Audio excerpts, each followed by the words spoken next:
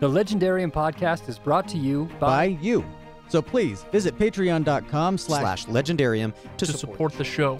But for now, welcome to the Legendarium.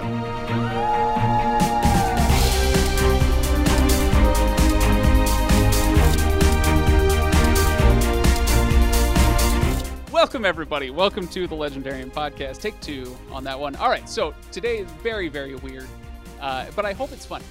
People really seem to enjoy the Wheel of Tangents episodes, and so we're going to do one of those today. But here's the catch. I've got with me Drew from Inking Out Loud. Drew, say hi. How's it going, everybody? Now, people are going to get awfully sick of you and I doing podcast episodes together, but frankly, I don't really care because it's fun.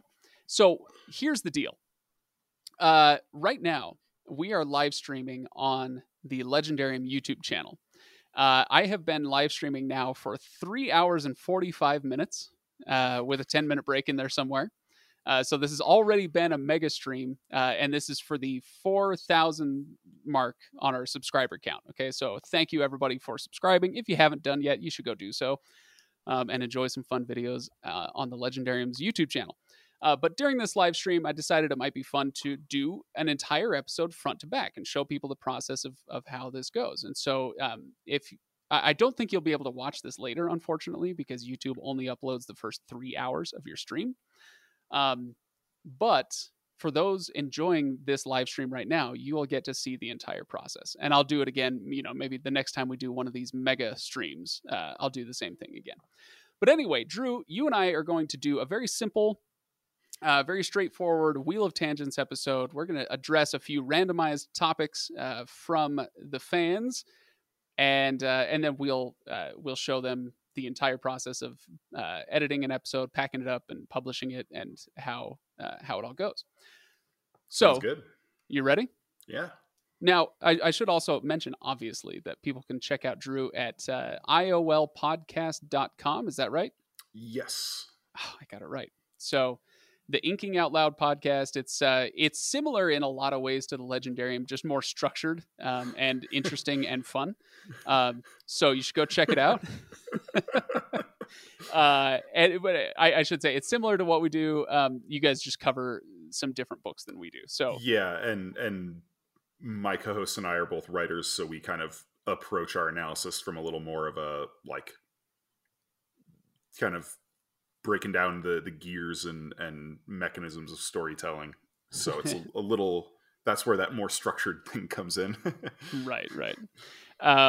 Yeah. Anyway, so if you enjoy what we do, then go check them out, and vice versa. Yes. So Drew, all right, let's spin the wheel. And we've got a few topics, and what I'll do, we have four topics. And what I'll do is I have 8, wedges here on the Wheel of Tangents, and whichever one the mic points to, it'll just be like 1 and 2, 3 and 4, 5 and 6, or 7 and 8. Okay, does that make sense? Yeah. So we'll do 2 wedges per topic. All right. So here we go. Spinning the wheel. What's the mic going to point at? It's on 3 and 4. So that is subgenres. Okay. So this is a listener question. What makes a subgenre great? And by the way, for those of you in the chat still, let me know if I'm getting the question wrong or if you want us to nuance it up a little bit. But what makes a subgenre great? I know the wording was slightly different, so somebody can correct me there. Yeah, I think it was like, what makes one of your favorite subgenres great? Okay, all right. Now, Drew, I kind of want you to take this one first because I don't want to immediately go into my rant on subgenres as a concept. So why don't you take this one first? Okay. I am going to go with... I'm going to go with military fantasy. All right. And I'm going to specifically talk about Glenn Cook.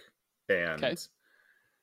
I think there was an explosion in fantasy writers in the 80s where you got a lot of, especially American authors, men who fought in Vietnam and came back and were unsatisfied with the kinds of stories that were being told in terms of fantasy. And Glenn Cook kind of led the charge in terms of bringing story down from the standard high fantasy about kings and princes and prophesied heroes and gods and whatnot. He said, I want to write a story for the grunts. I want to write a story for the guys whose boots are on the ground. Mm-hmm. And one of the defining aspects of this subgenre is the bond of brotherhood in arms. And I love that sort of exploration of relationships, how the constant danger and the monotony of the life of a soldier forges a very specific, unique sort of bond between warriors, between soldiers. All right. Yeah, that's good. I mean, how many times, you and I have known each other for, 2.5 years-ish now. How many times do you think you have told me to read Glenn Cook? In 2.5 hours. What's the number? Let's quantify this. Oh, at least a dozen. That's you, boy. You're being awfully charitable to yourself here. So that one doesn't surprise me. Oh, excuse me. Wow. I'm dying here. This is what happens when you stream for 4 hours and then record an episode, right? Yeah. Okay. This is a bit like Drew when we did our Wheel of Time thing at 3:00 in the morning. Oh man, that was rough. Okay. A subgenre that I really like. I don't know if it's like my favorite subgenre, but a subgenre that I really like is space fantasy.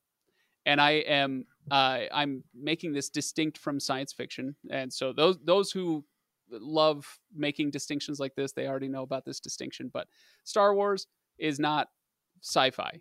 Just because it has lasers doesn't mean it's sci-fi. It's space fantasy, right? Very little actual science goes into the making of a space fantasy. And I love this subgenre. And what makes it great? Why do I like it? Well, because the whole concept of space, like one of the things that I love so much about stories, any story set in space, is the frontier aspect of it. The idea of exploration, limitless possibilities, et cetera, et cetera. You get where I'm going with that. Mm-hmm. And so the space fantasy just kicks that up another notch and just says, hey, as long as we're exploring and breaking all the rules and having fun out on the frontier, let's really go for it. So, Drew, I know you're a huge fan of the what are they called? What's the thing, the Cytonic Skyward? Oh, Skyward yeah, series. Yeah. The Cytoverse. That's a Sanderson series set in space, and it's very much space fantasy, right? Yes. Oh, yes. Especially after this most recent book. Right. So it's just magic and,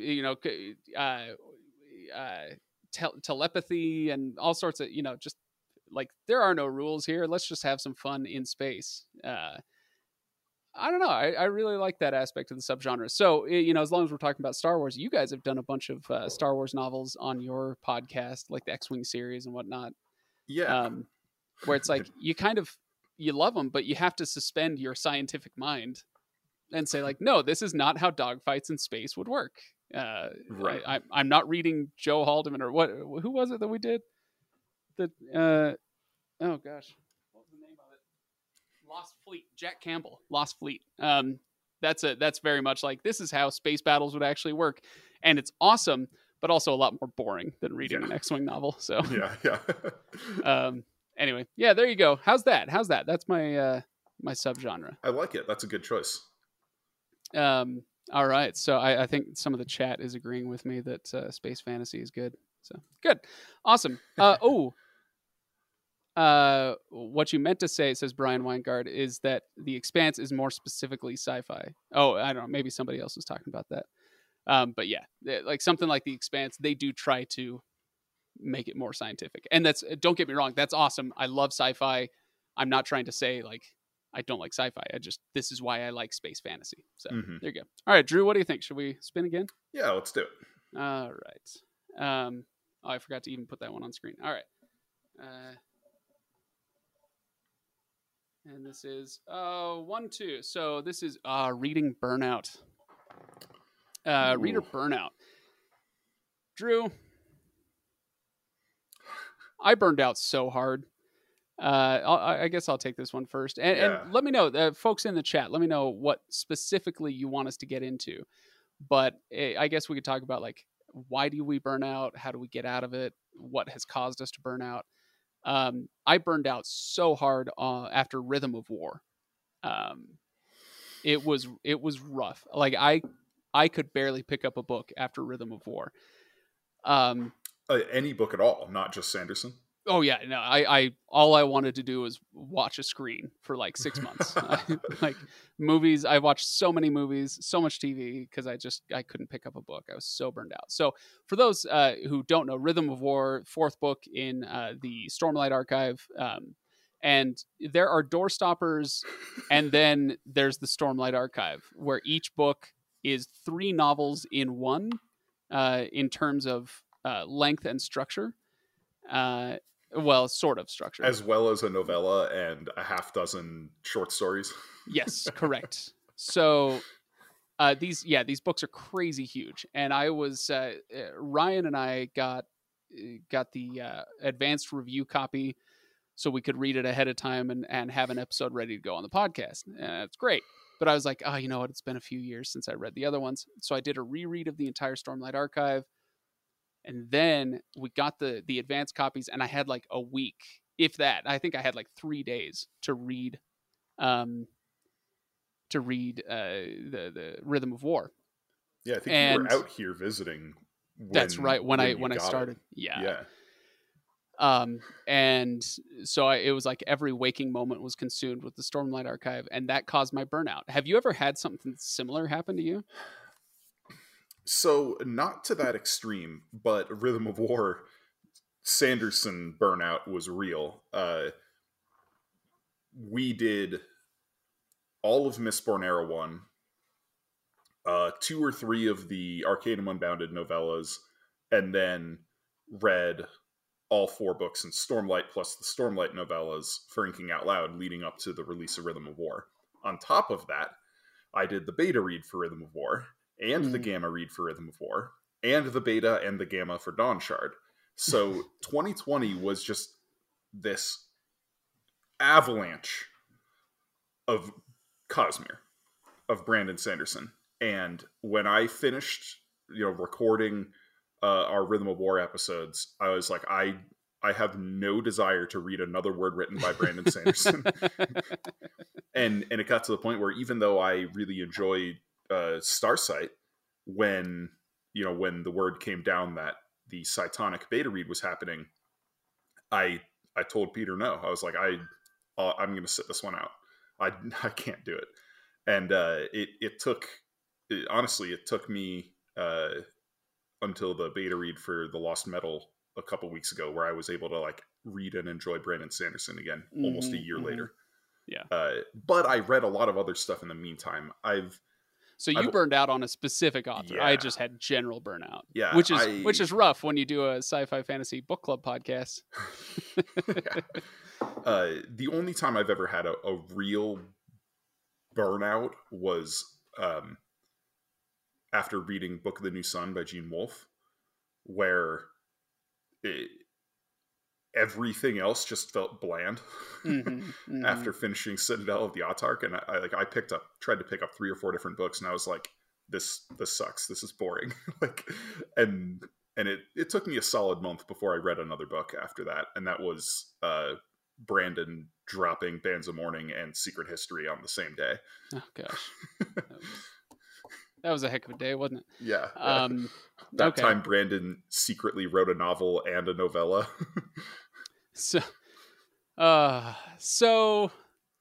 I got to skip past that and ask you, what did you do about it? What do you do about it? And what should people do? And so if they experience burnout. And this is for, I should say real quick, this is for those of us who have what I'm talking about, long burnout. Apparently Starcast is on here and says that this is relatable. I don't have long burnouts, says Starcast, but Rhythm of War was my longest one. Read it in 3 days, and the next 3 I didn't read anything. That's short burnout. I'm talking more about long burnout. What do you do if it's like, it's a month and I can't seem to get back on the horse?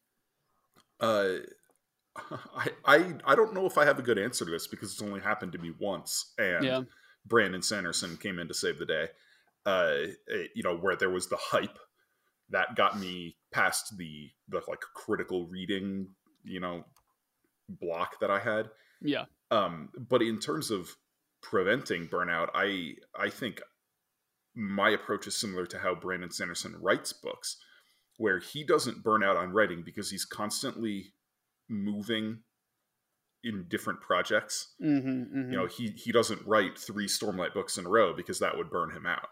He writes a Stormlight book and then he takes 2 years off to, write a YA book and a middle grade book and then another Cosmere or whatever. He's kind of keeping the creative wheels turning, and I do a similar thing where I'm reading at minimum 3 or 4 books at a time, and with Inking Out Loud, I have very specifically planned out our episodes. So if you go back and look, even though we've covered some really long series, Wheel of Time, Dresden Files, Cosmere stuff, every 4 or 5 episodes or so, you're going to see a that series episode pop in. Yeah. Where I'm constantly shuffling through, like, here's a standalone, here's the first book in another series that we're going to finish down the road. Here's a novella, or I'm making sure that we're not just stuck in a rut of reading the same thing over and over and then eventually hitting a wall where you just don't care anymore, or you're not interested in reading. You're not excited to pick up a book. Right. Well, here's how I have dealt with it, and so this Rhythm of War burnout for me was really recent. And I've already told people on the show, like, I think I referenced this when we did our first Prydain book, the Book of 3. But the reason we picked up those books was because of my burnout, where I picked up Brian McClellan. And please don't think that this is any sort of reflection on Brian McClellan. It's not. It's a reflection of my burnout, where I picked up The Promise of Blood.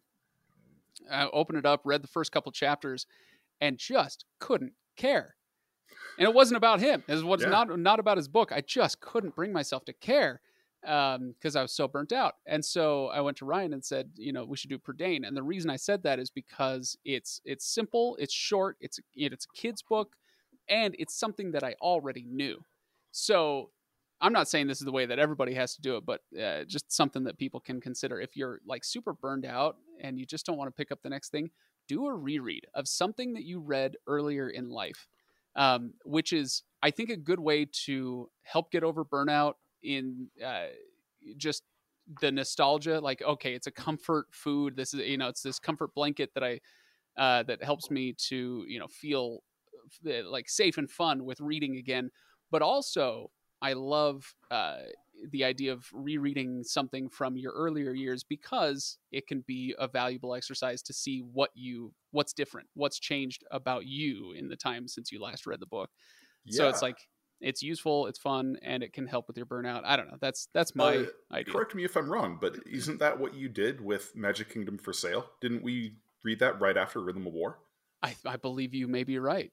Yeah. And I think I read that book for the first time when I was like 11, maybe something like that. Like, yeah. So yeah, exactly. So there you go. And it didn't quite cure it. So I needed to go all the way back to Prydain. But things are a lot better now. But my burnout is a lot better. That's good. It looked like you were about to say something. You go ahead. I'm going to check the chat, see what other people are saying about it. No, yeah, that was definitely the Magic Kingdom for Sale was my point.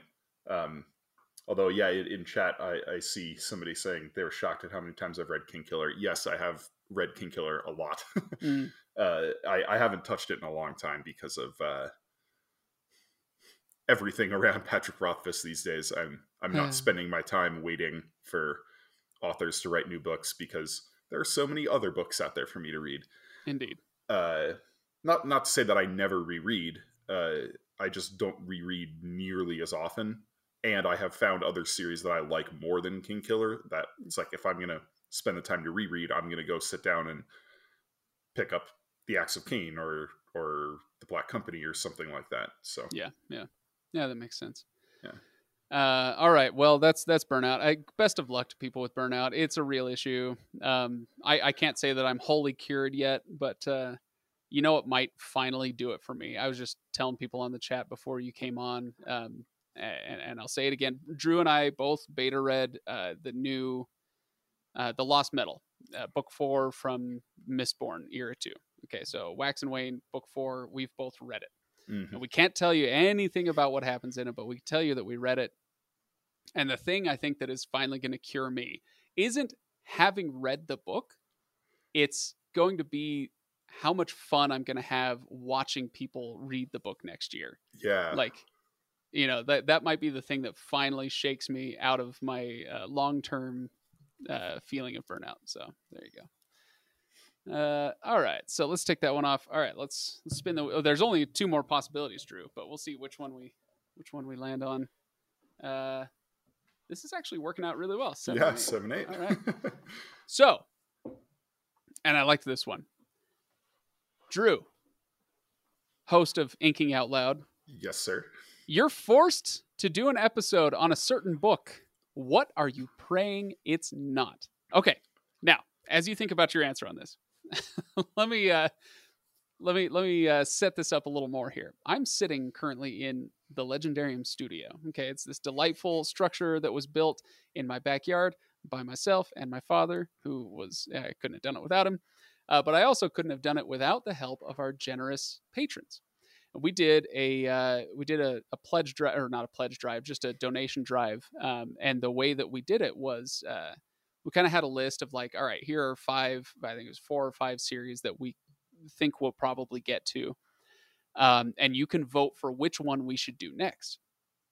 And the idea was this is not a democracy. It's a straight up plutocracy.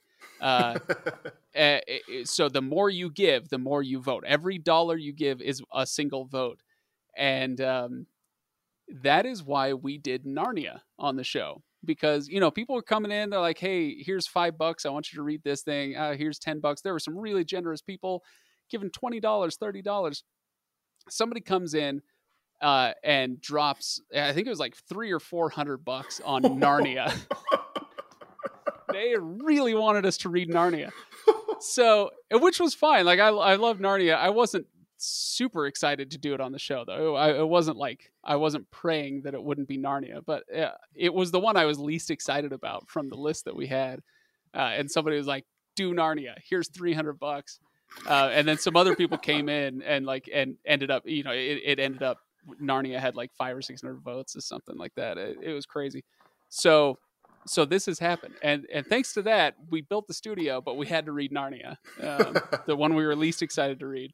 Okay, so what would be yours? What do you think? So I want to talk about the question first before I get into this, because there were 2 questions, kind of 2 similar but not quite the same questions that we had options. One of them was, you know, what series will you never read?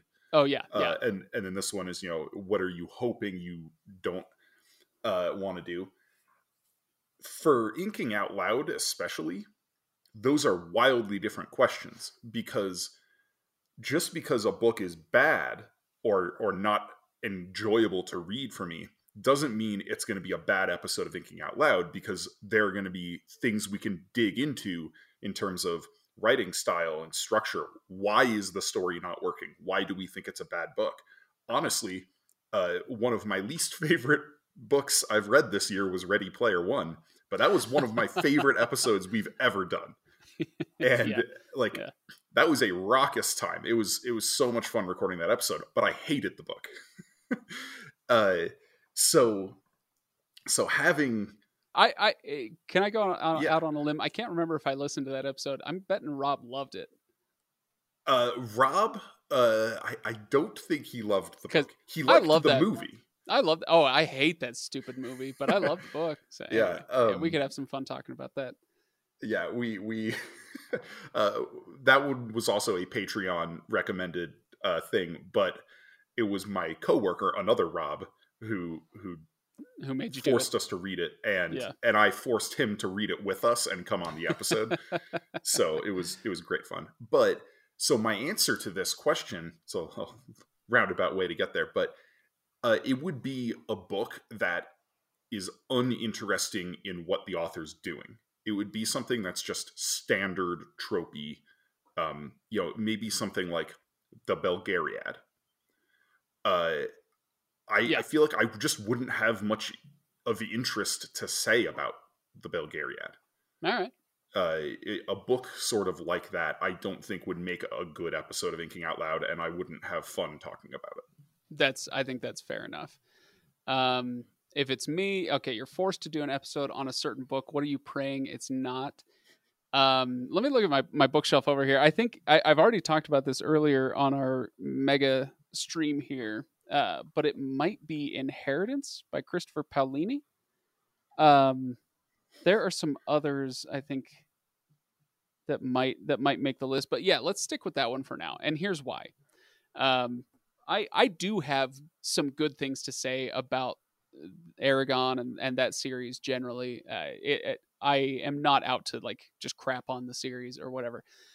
But I have tried so many times to read Inheritance, and I just can't do it. I can't do it. It's not happening. It's not a thing that will ever, like, I think I've tried 3-4 times, at least three times to finish the book. And I just like, and it's not like I throw it away in disgust. I get so bored and I'm so uninterested that I forget to come back to it. And then 3 months pass and I'm like, yeah, okay, never mind. And so if you're forced to do an episode on a certain book, what are you praying it's not? I'm praying it's not that one, because I'm afraid of what would happen if I actually tried to force myself through that entire series again. So there you go. Starcast says anything that goes into the more steamy territory of fantasy romance. I just can't read it. No Kashiel's dart for Starcast. I actually don't. I don't have a problem with that. I used to listen to This American Life a lot. Did you ever listen to that show on NPR? Once or twice. I haven't in a long time. Yeah, but you're familiar with the concept of This American Life. So it's a radio show for those who don't know. And they just do a ton of different stories, so they'll do 15, 20-minute segments on these different stories. And sometimes they'll get to a story where they'll put a disclaimer up front and say, just as a heads up, in this segment, we do acknowledge the existence of sex. And that's their way of, I've always loved that formulation. And I kind of feel that way when I read a book with some sexiness in it, where I'm like, it's okay. I'm an adult. I can acknowledge the existence of sex. I'm not Ken. It's okay. It's okay. So yeah, I don't really have a problem with that myself. So anyway, all right. Little Red says, so do a Chuck Tingle book. I'm shocked I didn't get fired one day for I was reading the descriptions of Chuck Tingle books at in the cafeteria at lunch one day, and we were all just dying laughing. All right. So it's a time-honored tradition, just reading the titles of Chuck Tingle books aloud to your friends who don't know about Chuck Tingle. It's exactly. Unbelievable. It's so funny. Reading we read an excerpt from the one about the helicopter that's making love to a stegosaurus. No, it's a different one. Oh, yeah. Anyway, it's really hilarious. That is not safe for work, LRB says. No. Okay. Do we have the last topic? And we can go for just, I don't know, a few more minutes here, I guess. Bookshelf organization. This is a topic that somebody threw out, and it's the last one on the list. I don't know how much we're going to have to say about this on an audio podcast without actually looking at a bookshelf.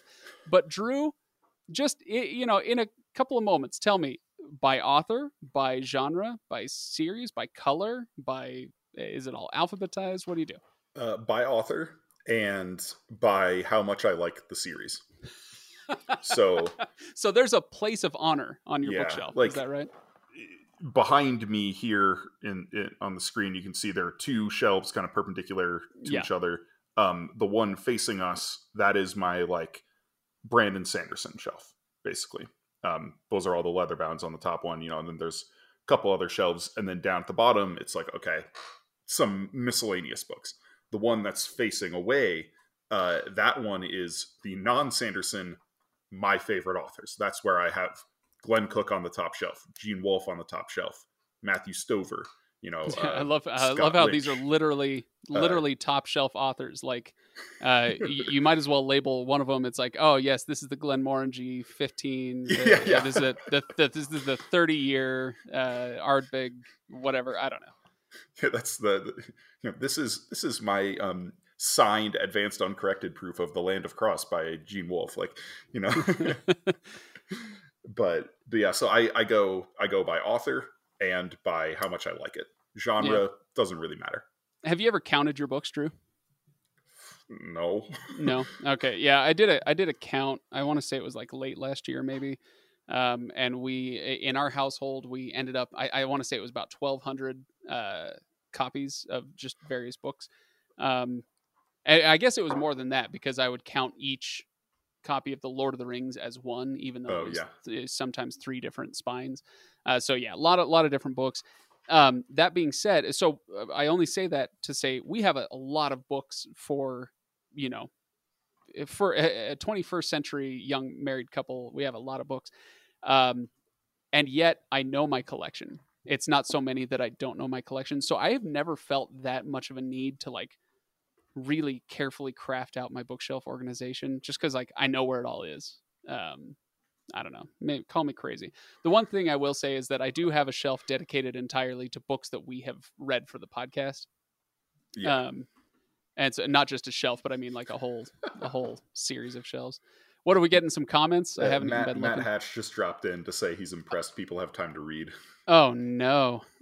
Matt is here. Matt, Matt, tell me in the chat if you want me to send you a link. We'll bring you in here. You can come hang out. You don't even have to host. Yeah, but I would gladly bring Matt in here. Okay, Drew, shall we wrap this little Wheel of Tangents up? Yeah. I hope people enjoy it. People seem to enjoy when we just kind of shoot the breeze about random topics like this. So let us know on Discord, on the Facebook comments, or what the socials. I don't know, all the different places. YouTube is what I was trying to say. Let us know what your answers to all these questions would be. I am genuinely interested in hearing. I spend most of my Discord time in the episode discussion channel. And even if I don't talk a ton, I love reading people's comments on the episodes we put out. So I'll be interested to hear what everybody has to say. And I want to find out if there are any psychopaths in Discord, who sort by color of book or something like that, just so I can be aware, Is that's not a thing for you? I remember seeing some article in like a home living magazine that was talking about how you should rearrange your books by color, and I was like, this is a person who does not read. Like they treat books as trophies and decorations, not as things to consume. Yeah. Well, people let us know. Go to thelegendarium.com. You can find a link to Discord. Go to iolpodcast.com. I bet you guys have a link to your Discord as well.